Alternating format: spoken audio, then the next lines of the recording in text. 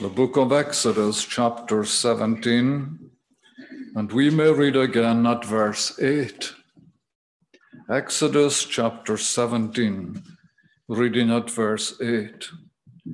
Then Amalek came and fought with Israel at Rephidim. Then Amalek came and fought with Israel at Rephidim.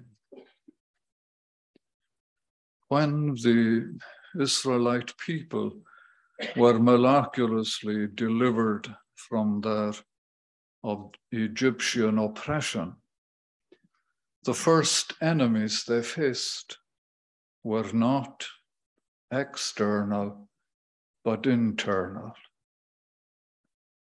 Their first enemies were themselves. Their struggle was with themselves as the Lord showed them their own hearts. And I would like to suggest that it is still the same to the present hour.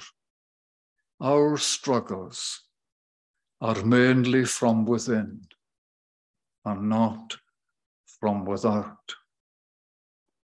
Now, you may challenge that, but I think if you are any length of time on the Christian path, you will know the truth of that statement. You remember how the Apostle Paul writes about the inward strife that left him struggling time after time. I see, he says, in my members, another law waging war against the law of my mind and making me captive to the law of sin that dwells in my members. It wasn't just that he saw it, but that it brought him into captivity.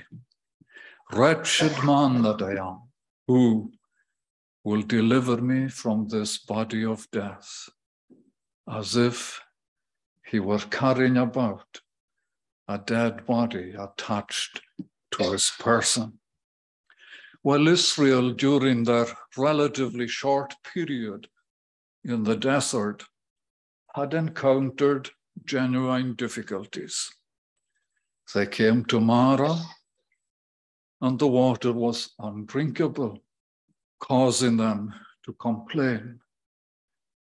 And you can appreciate how precious water was when you are in a dry, arid area. And they must have been looking forward to arriving at this place, only to be bitterly disappointed by the quality of the water. God made it drinkable by another miracle. Then it was lack of food that made them grumble. And again, God provided them with manna. The difficulty experienced earlier in this chapter was that they were faced not with undrinkable water, but with a lack of water, either because the water was not there, or if it was there, they had no access to it. And you can make your mind up which of these two possibilities is true, because the Bible doesn't really disclose what it was. And again, the people of Israel give expression to their unbelief and their discontent. Such was their ire that Moses was fearful for his own life. He thought they were going to stone him. They didn't trust God to provide. In fact, they wanted God put on trial. As they interpreted matters, God had failed them miserably.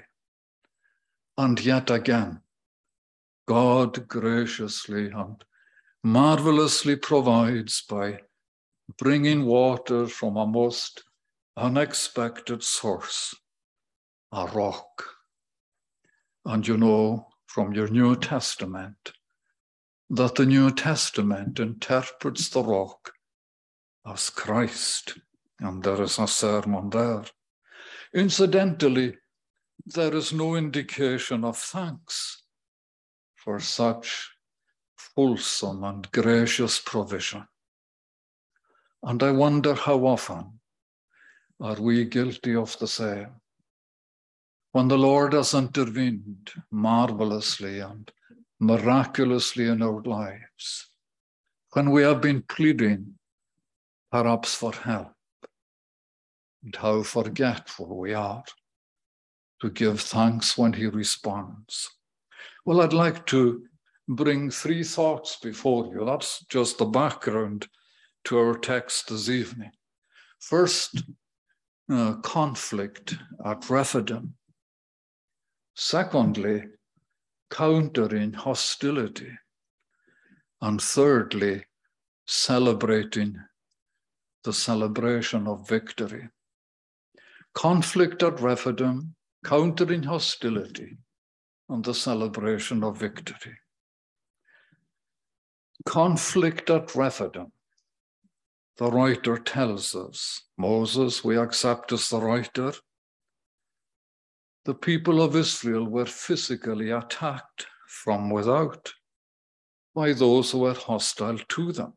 Remember, up until now, their problems arose from themselves. We read then Amalek came and fought with Israel at Rephidim. This was Israel's first experience of a military encounter. The Amalekites were a nomadic people.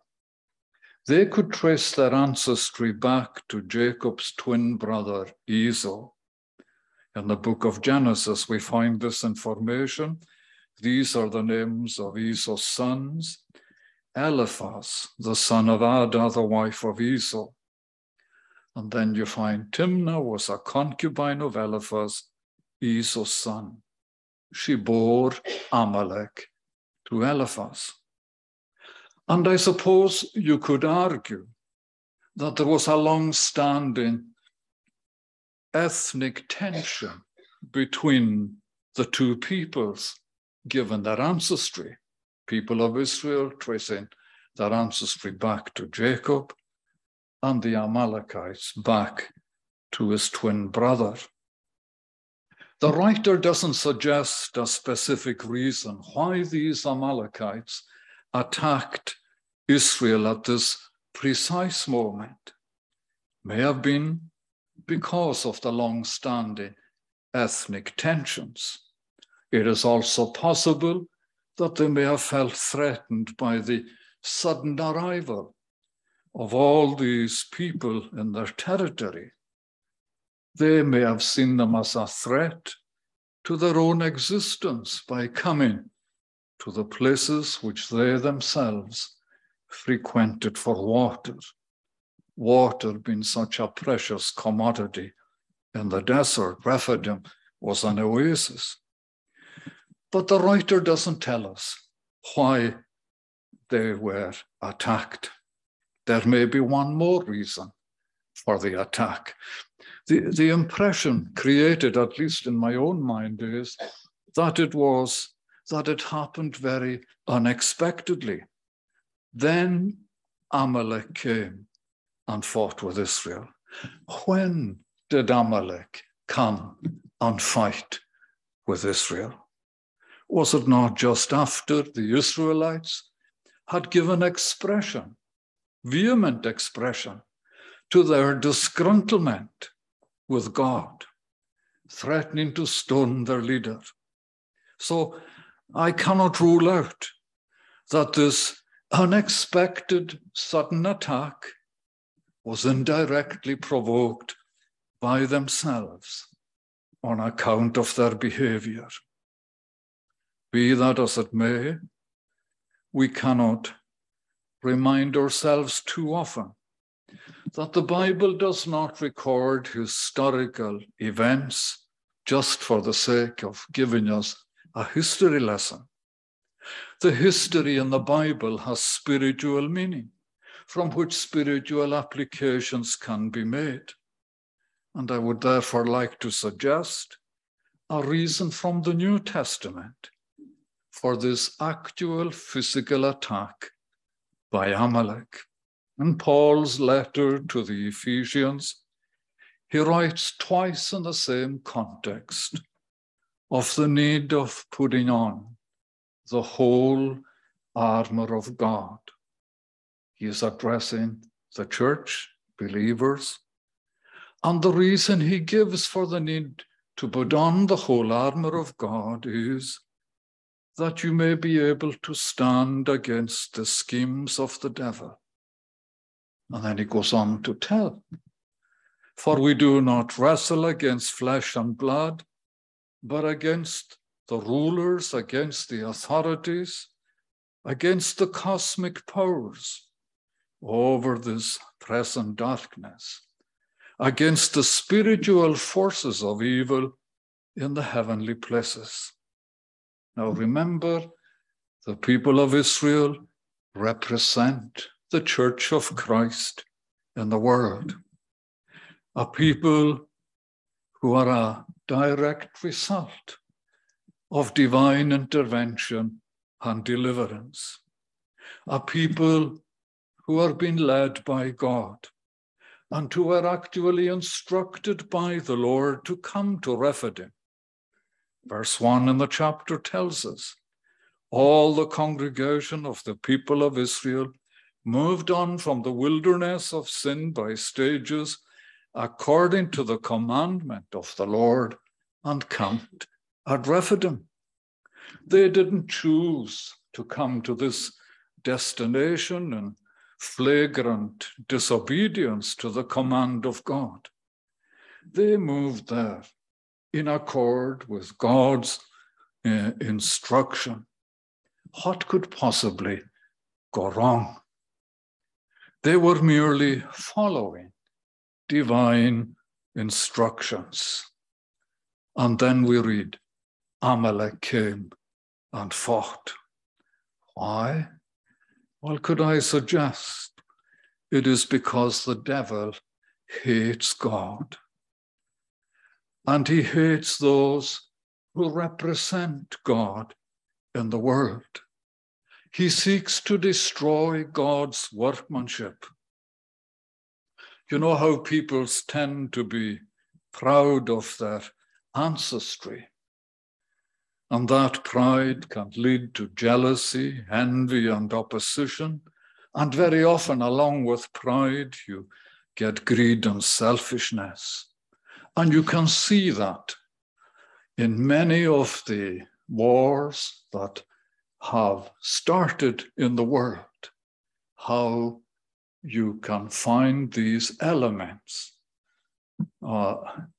as it were, foundational to the beginning of such wars. But if you dig down deep enough, you discover that all of these reasons are the forces of darkness seeking to hinder and even repress the work of light.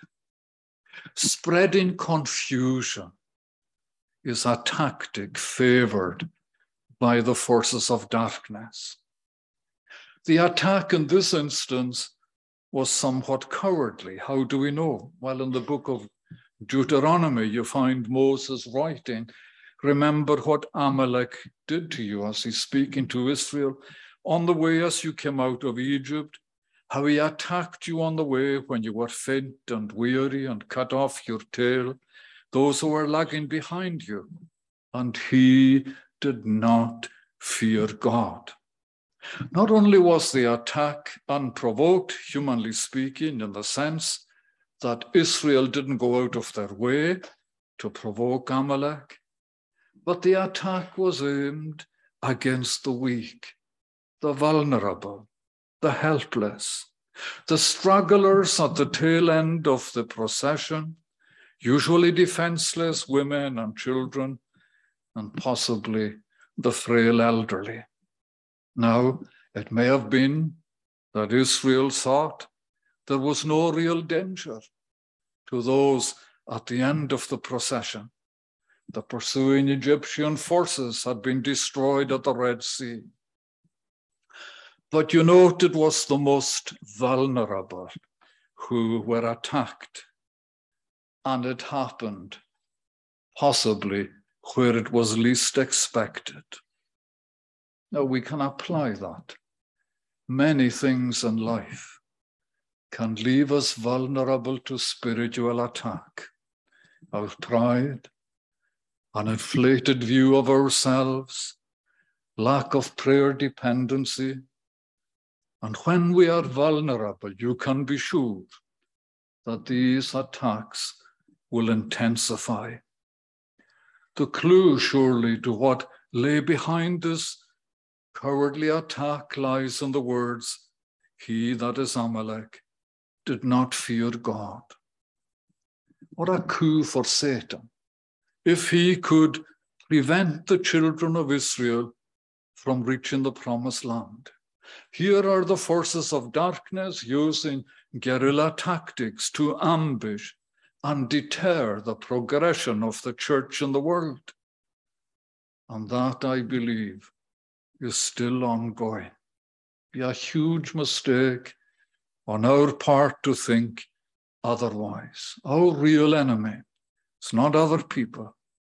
It's the forces of darkness who will keep attacking you, yes, even use people to further their aims. And of course, you don't have to go further than Calvary to see how the forces of darkness manipulated people seeking to destroy Christ in the world. And they do that to you and me in the hope that we will do something to dishonor God. Our demise then becomes the food of those hostile to the cause of Christ. One glaring example in the Bible is a man who began well, who had a great reputation, a man by the name of Samson.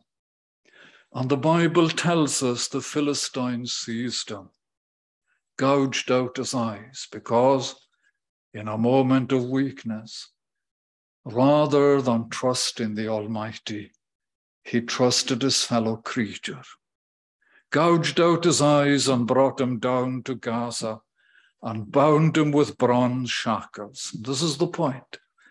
And he ground at the mill in the prison. Now there he was being used as a source of providing food for the very people he had been engaged in destroying. And now they were being fed by his efforts. Well, that hasn't changed. The world still feeds on the fall of God's people in the world. Conflict at Rephidim, a hostile encounter, and brings me to my second point, countering hostility. The chapter informs us how Israel launched a counterattack. Moses, addressing Joshua, choose for his men, go out and fight with Amalek. Tomorrow I will stand, says Moses, on the top of the hill with the staff of God in my hand. So Joshua obeyed. He did as Moses told him, fought with Amalek, while Moses, Aaron, and Hur went up to the top of the hill. Fascinating how the writer, well, Aaron, we know, was related to Moses, but Hur, he's just introduced as if we ought to know who he is. Joshua goes to the battlefield.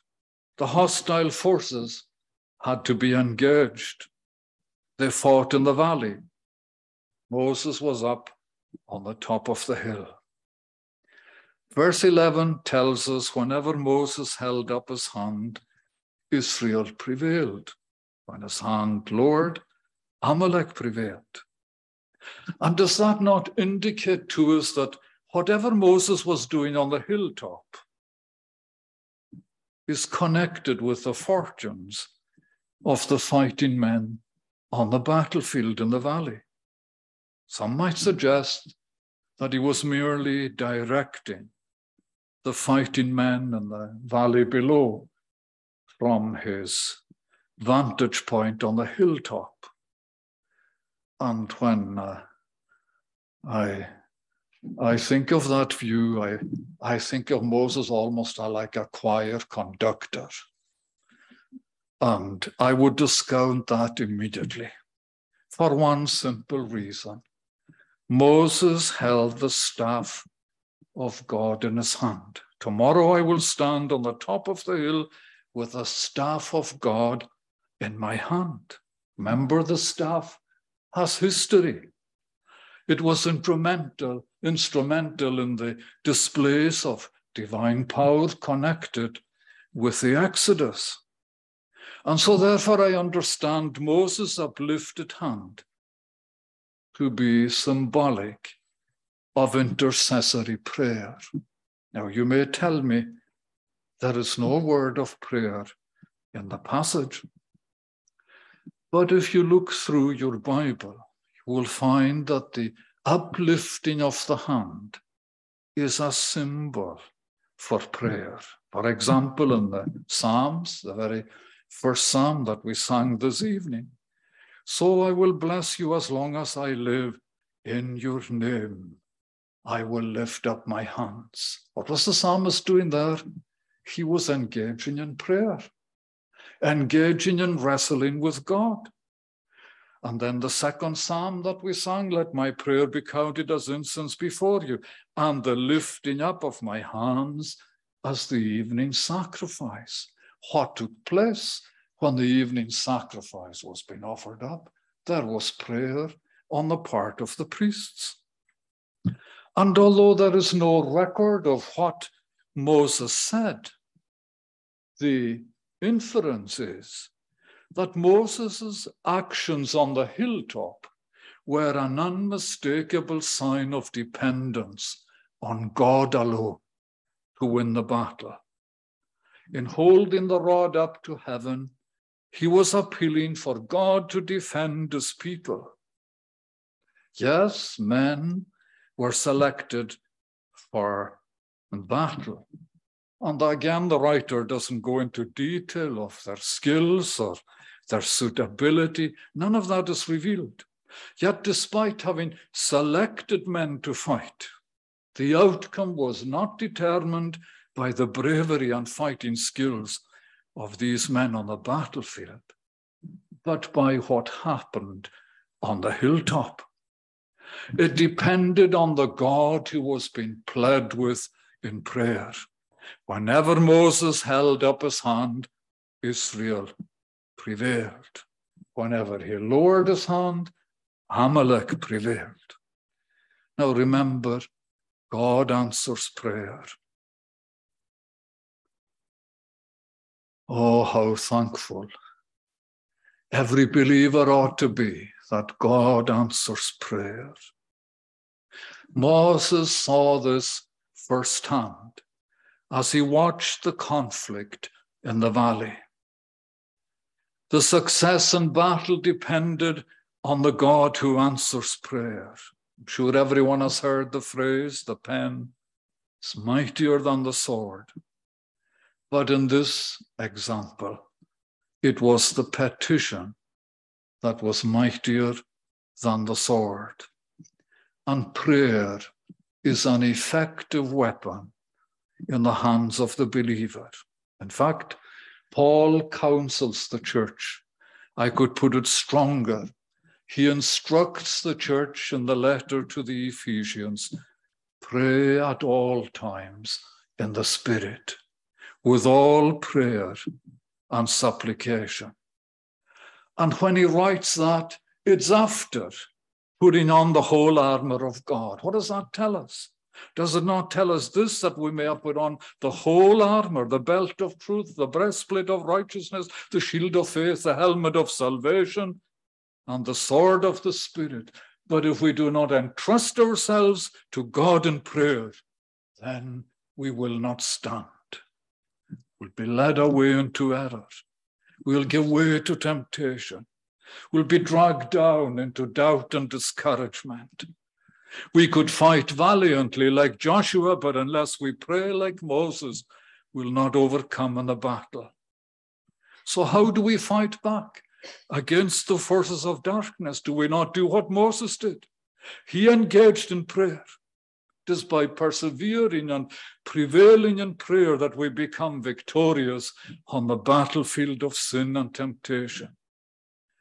If you ask me, why is prayer of such huge importance? Why is it such an effective spiritual weapon? My answer would be this, that God is the difference between victory and defeat. It is by prayer that we depend on him to win the battle. Does that mean that it is the power of prayer that is important? Is it that prayer itself is the important factor? If we pray long enough, if we pray hard enough or often enough, then God will do what we are asking him to do. The power of prayer is not the prayer itself, but the power of God. In prayer, we are acknowledging our absolute dependence on God. Reminds me of a definition of prayer that I read many years ago in a book written by a man called Octavius Winslow. And the title of the book was The Work of the Holy Spirit. This is what he wrote on prayer. Prayer is the expression of want, the desire of need, the acknowledgement of poverty, the language of dependence, the breathing of a soul that has nothing in itself but hangs on God for all its wants. That definition of prayer greatly appealed to me when I first read it, and it still does years later. Prayer is also for the glory of God. It glorifies God by showing that the victory belongs to God alone. Some have suggested that is why Moses was on the hilltop, because you could say, could he not have prayed in the valley? On the hilltop, he was making sure that Israel learned the power of prayer. Had he not been visible on the hilltop, Israel might have concluded that they themselves were responsible for the victory.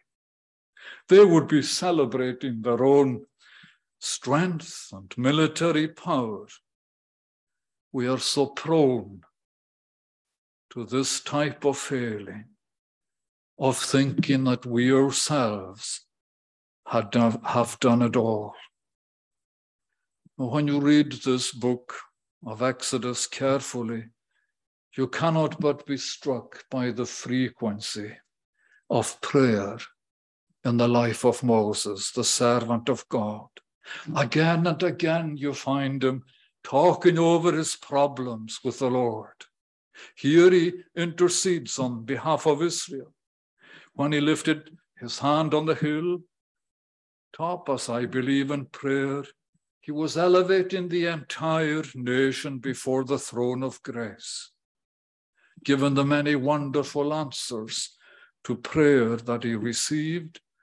Many might have thought of him as a prayer warrior. But what I believe this chapter shows about Moses' prayer life is not its strength, but its weakness. As long as he interceded, the Israelite forces had the upper hand. But there came a time when Moses' hands grew weary. Verse 12. He was unable to persevere in prayer. And that surely points to the need of one greater than Moses, who is a better mediator, Even the Lord Jesus Christ, the writer to the Hebrews, reminds us that he always lives to make intercession for his people. He requires no one to hold up his hands. There came a time for Moses when sheer exhaustion set in, unable to keep going. And I am sure that every person who engages in prayer will agree that persistent, continuous prayer can be wearisome, can be exhausting. It is difficult. Do you remember what is recorded of the disciples who were with Jesus in Gethsemane? Remember, Jesus had gone a stone's throw from them. He had taken 3 with him. And we are told he came to the disciples and found them sleeping. And he spoke particularly to Peter. So could you not watch with me 1 hour? And then he goes on to say, the spirit indeed is willing, but the flesh is weak. The flesh is always weak. But the weakness of Moses only served to highlight and magnify the glory of God.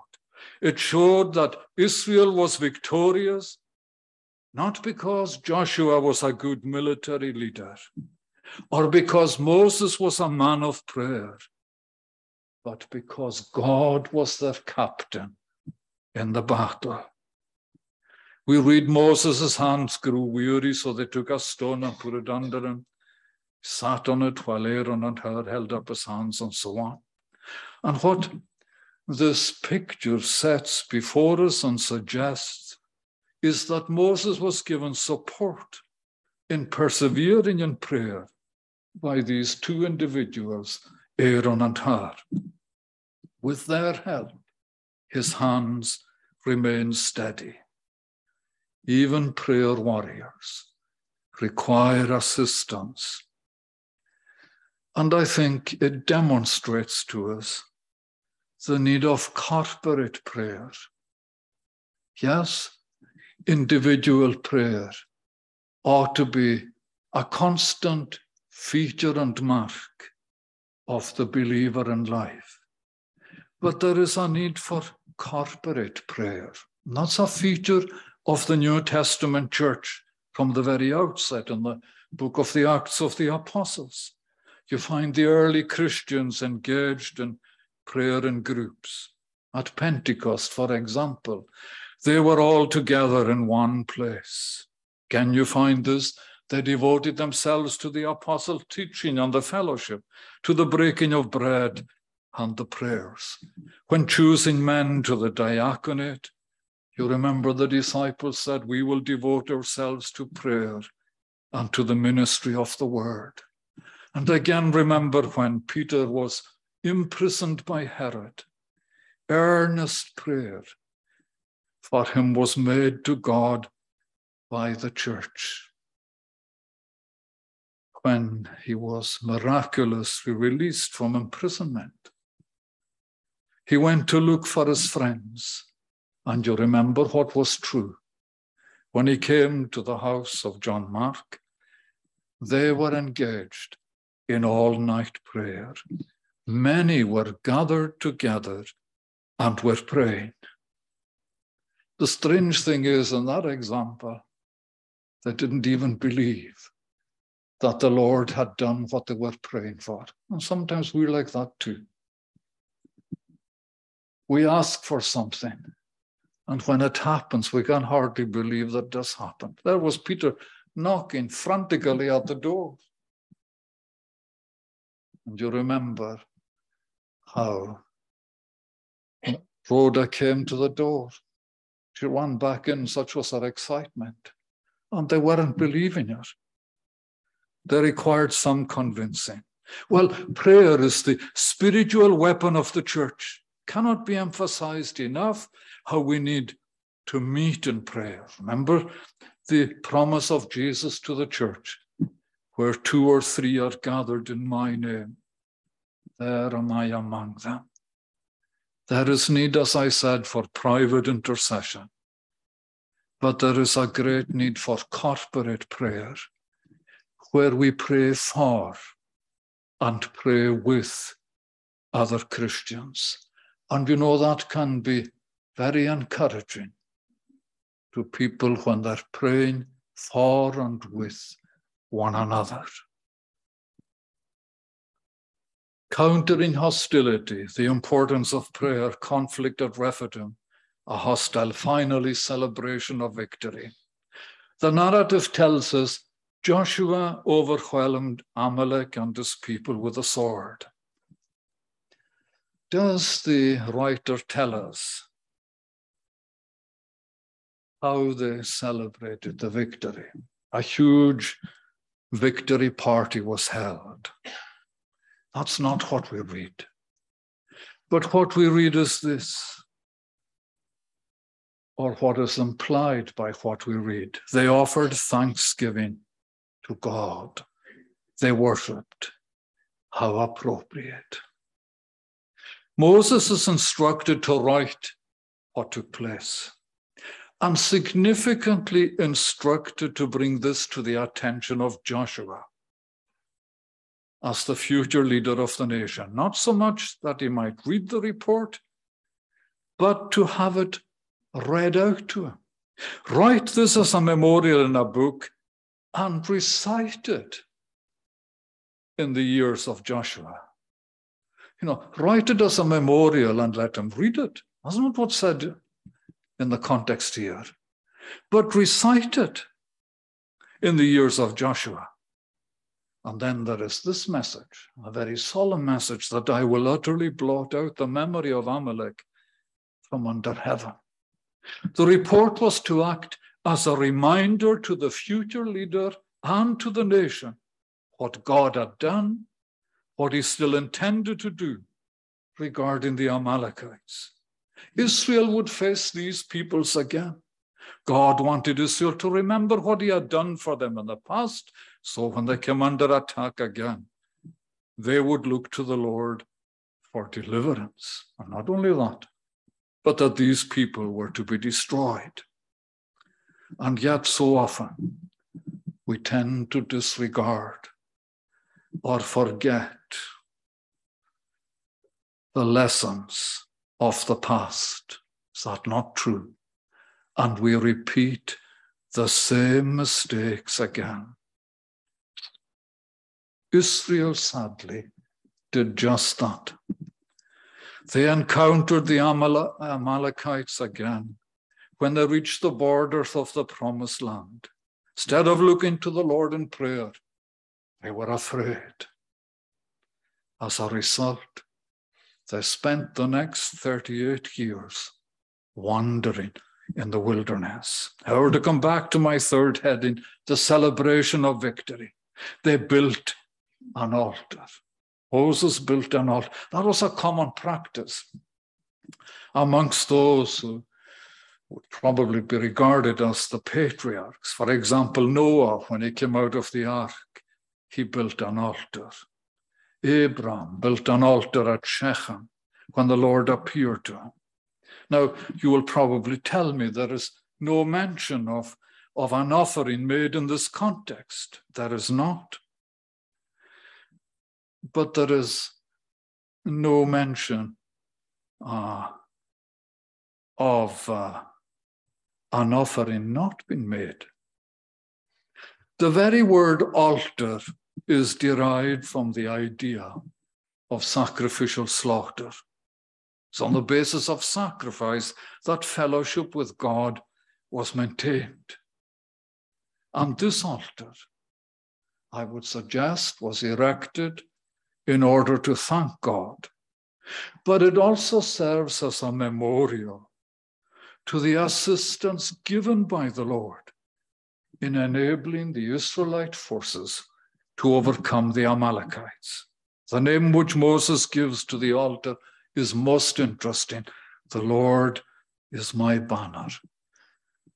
Yahweh Nissi.